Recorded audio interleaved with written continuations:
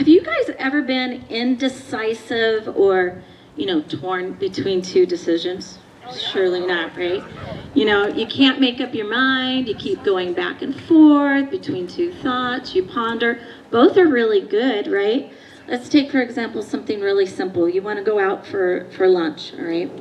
And you get to choose between McDonald's or Wendy's. Well, if you end up at Wendy's, more than likely you're probably going to get some nuggets and maybe a Coke, right? Or if you go to Wendy's, you're probably going to get a hamburger and a Frosty, right? One of those. They're both pretty good, but, there's a choice. Which one do you want? Another word of hearing this going back and forth is like riding the fence, right? Or mixed feelings about something. Another example. This last April, Kevin and I had plans to go in May to England to see our daughter and them.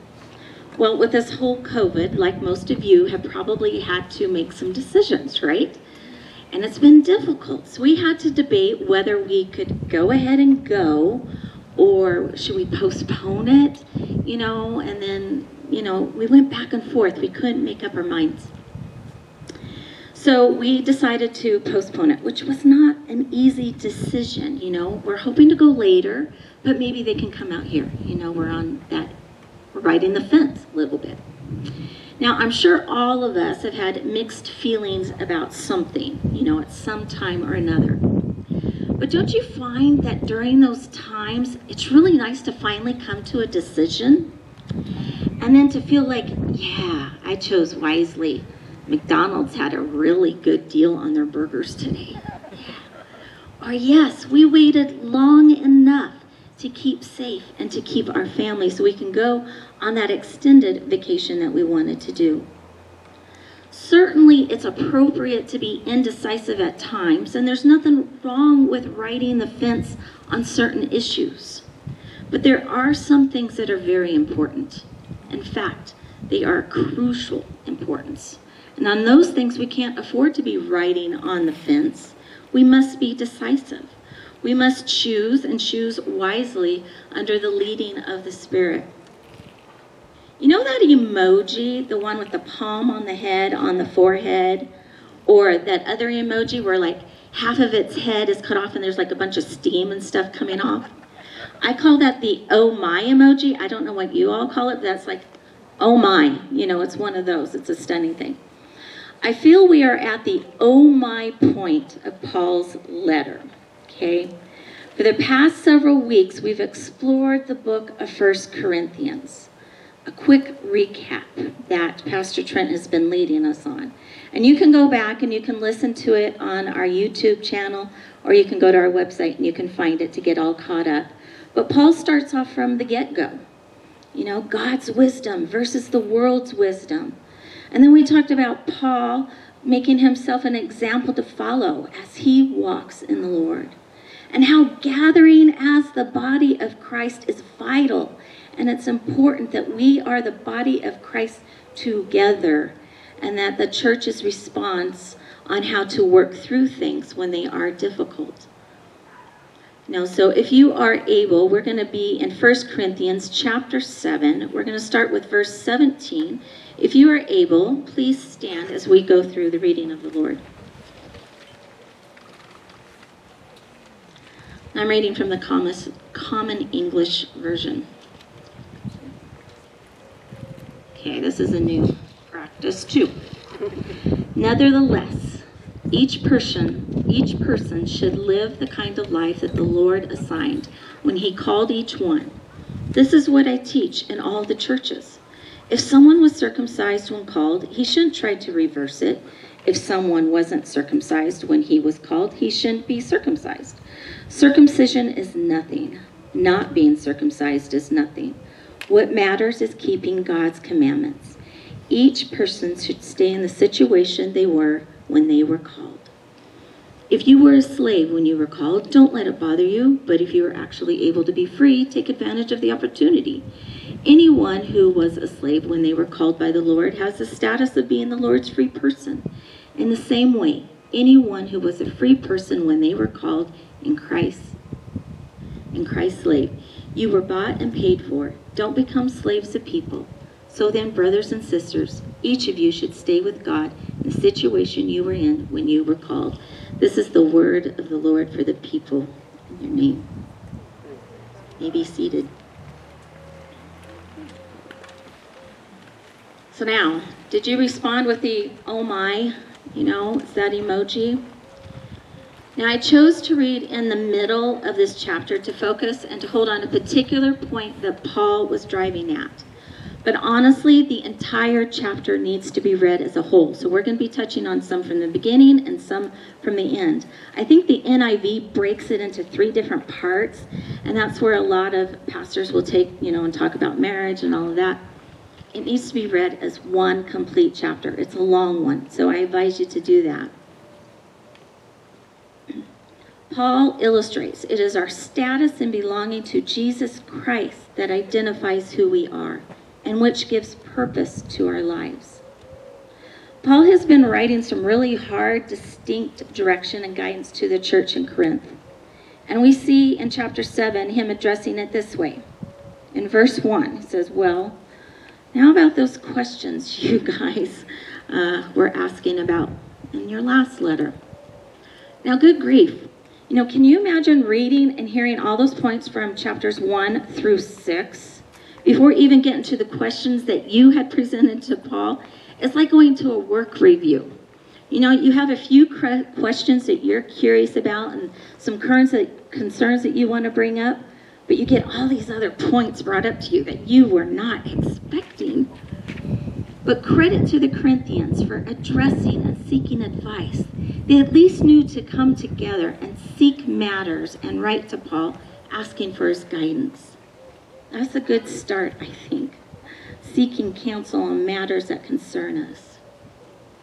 Paul is so compassionate about living a life for God. He doesn't stray away from what is needed to be said.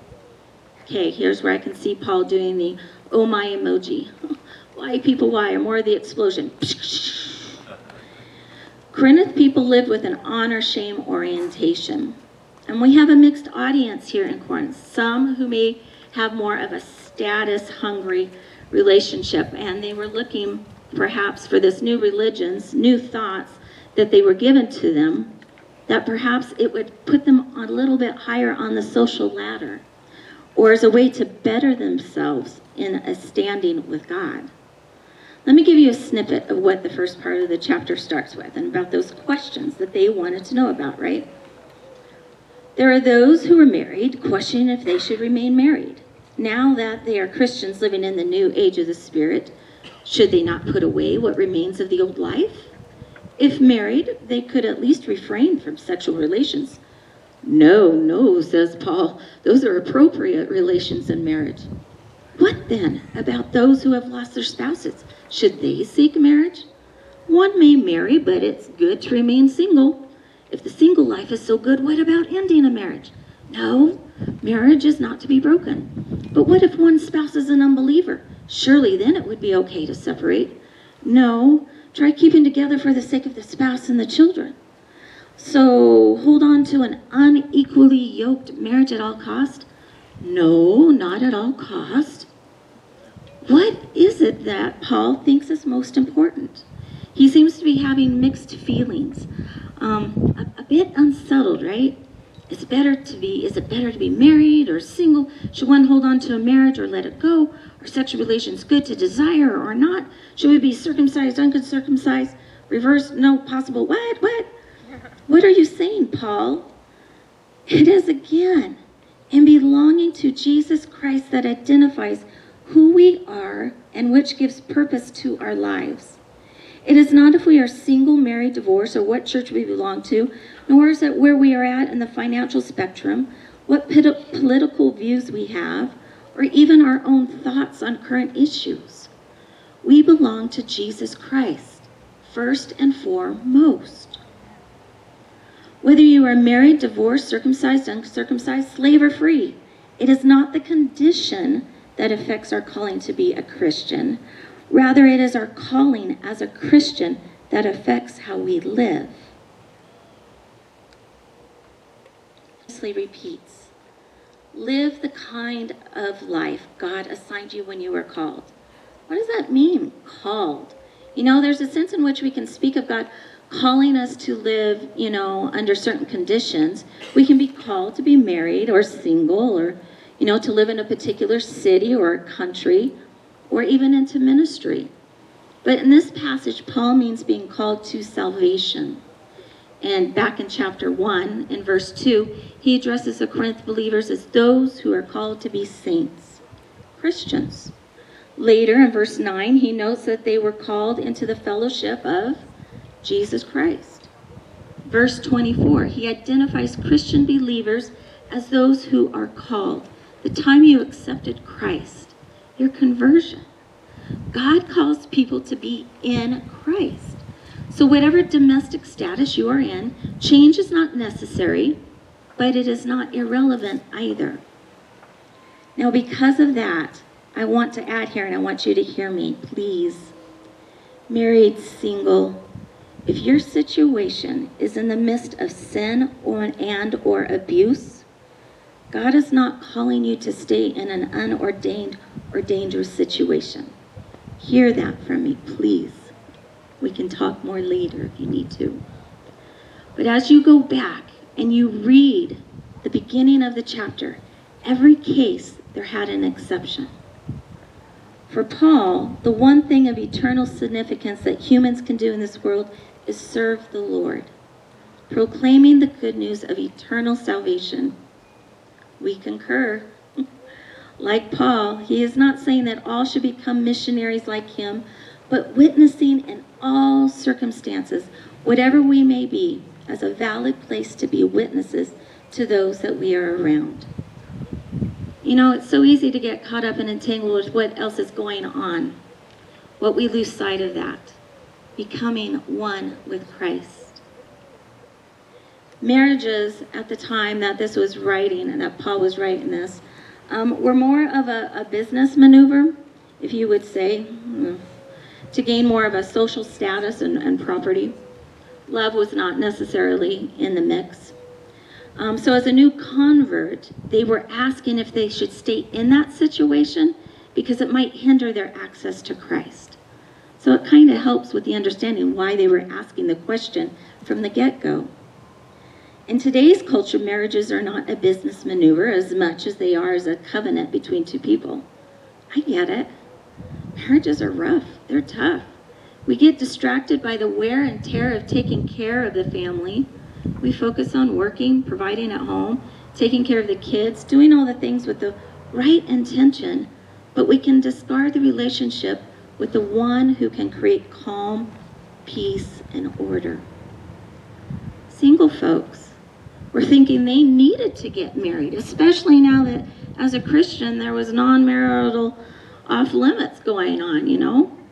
In each case, the thinking was that they must change their situation in order to better serve or to relate to God. Verses 18 through 19 from the Message reads it like this. Were you Jewish at the time God called you? Don't try to remove the evidence. Were you non-Jewish at the time of your call? Don't become a Jew. Being Jewish isn't the point.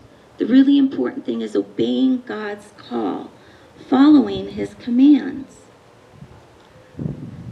Now, according to scholars, the matter of circumcision does not appear to be a big issue here in Corinth, but it was in many of the other churches that Paul was writing those letters to. The letter to the Galatians was written because of that very matter. Some Jewish Christian teachers taught that to be saved, Gentiles must essentially become Jews by obeying the regulations of the law. Well, Paul writes a very scathing letter here, right? Condemning such an idea. Anyway, circumcised or not, what matters for any Christian is to be obeying God's commandments to love him and one's neighbor.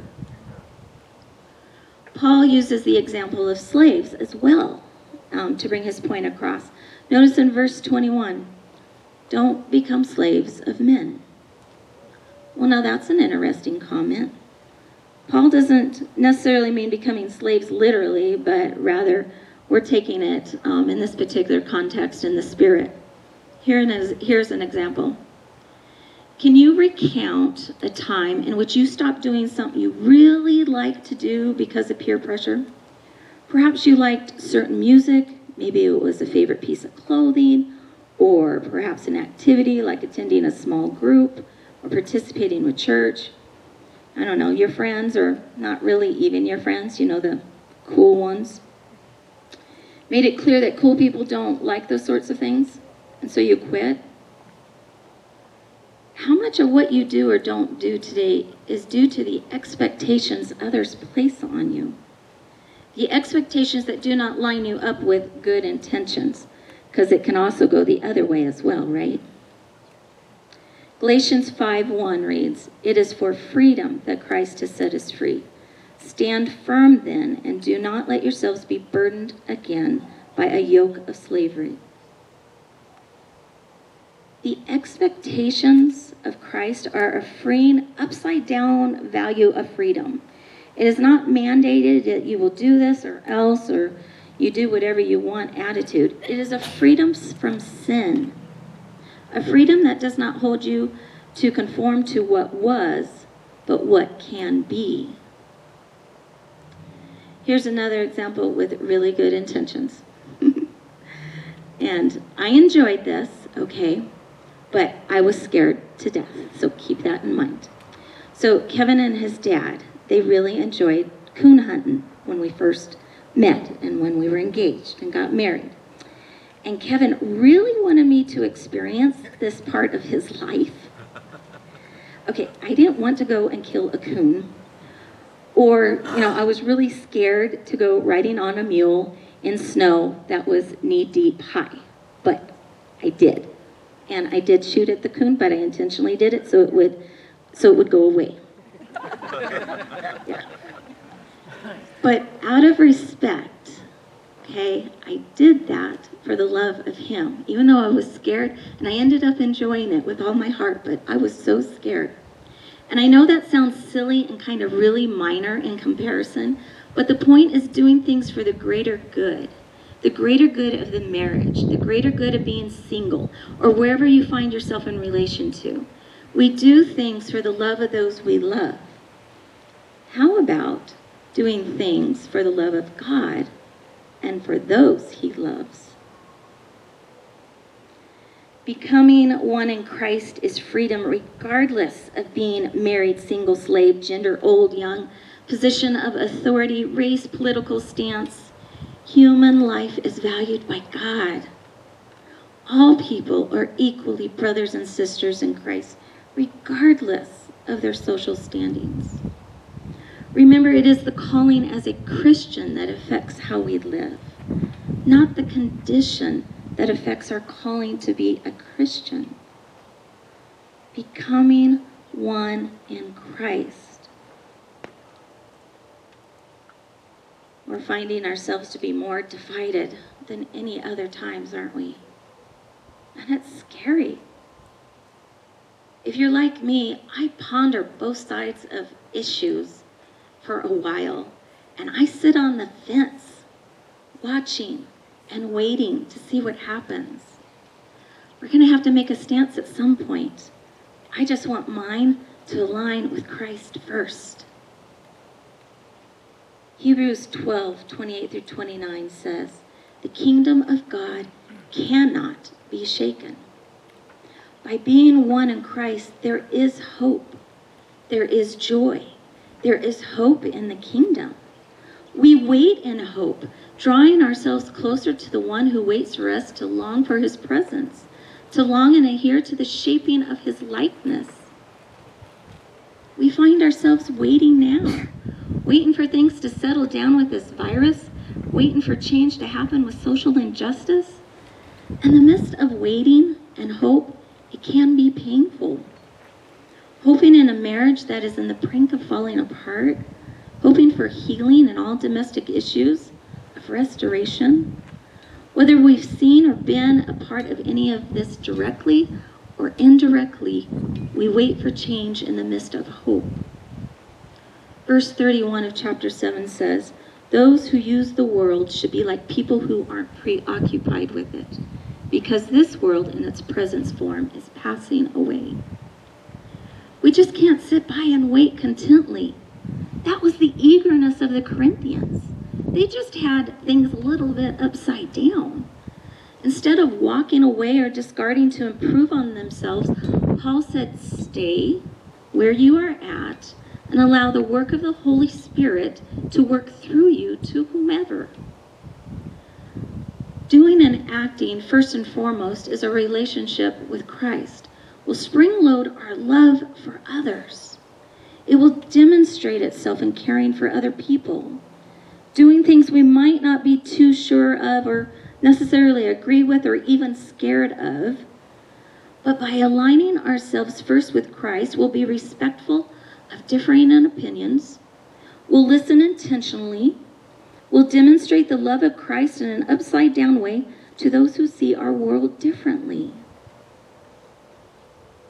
To love one another despite our differences and allow the work of the Holy Spirit to concur. And to love one another, we need to get ourselves aligned with Christ first. There's too many distractions to interrupt this, right? It's easy to be distracted. Marriage can baffle the best of us. Marriages are like a twirling baton, turning the handsprings and trying to eat from a chopstick, right? It looks easy until you actually try it.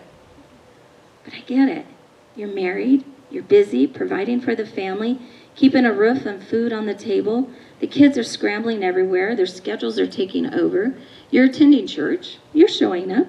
But you're exhausted, tired, and there's no more space and time with God and with your spouse. What happens? Temptation and sin show up.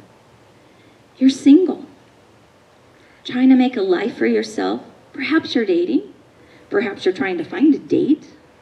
You're working hard, going to school, trying to make a future for yourself, or you are totally content on being single, but you're feeling the pressure from others on the outside that are conflicting.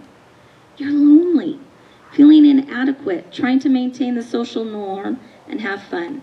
You find yourself spiraling into a dark place.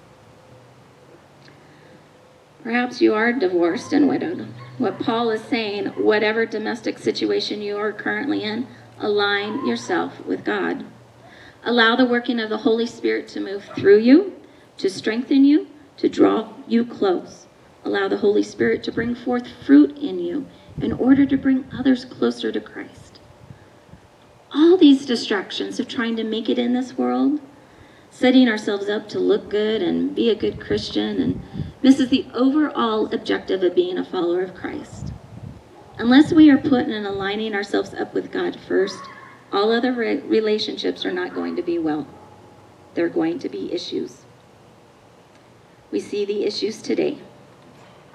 We get sideswiped by our own selfish desires that break marriages apart, outside influences that create divisions in both churches and in relationships, as well as the prejudiced attitudes towards others. This is not how God intended or created us to be. Galatians 3 reminds us, there is neither Jew nor Greek, there's neither slave nor free, nor is there male and female, for you are all one in Christ Jesus. Amen? If you have accepted and acknowledged Christ as your personal Savior, there is first and foremost a way of following Christ's example. Actually, it's a command, and you guys will know this. Matthew 22. Love the Lord your God with all your heart, with all your soul, and with all your mind. And the second is love your neighbor as yourself. It is not if we are single, married, divorced, or what church we belong to, nor is it where we are at. We belong to Jesus Christ, first and foremost. As the worship team brings their way up. So when we are riding the fence or we're incisive about an issue, we can stand firm in what the Word of God spells out to us. Let God's Spirit blow in. Let Christ stir within you and meet you where you are at. Participate with God. Don't allow outside influences shortchange you from God's goodness. Go directly to God's Word and meet Him to know what the right response is. What is that right response? Verse 15 gives a little bit of a glimpse. God has called us to peace, to love one another despite our differences and allow the work of the Holy Spirit to create God's kingdom here on earth. Become one with Christ. It is Christ that identifies who we are and which gives purpose to our lives.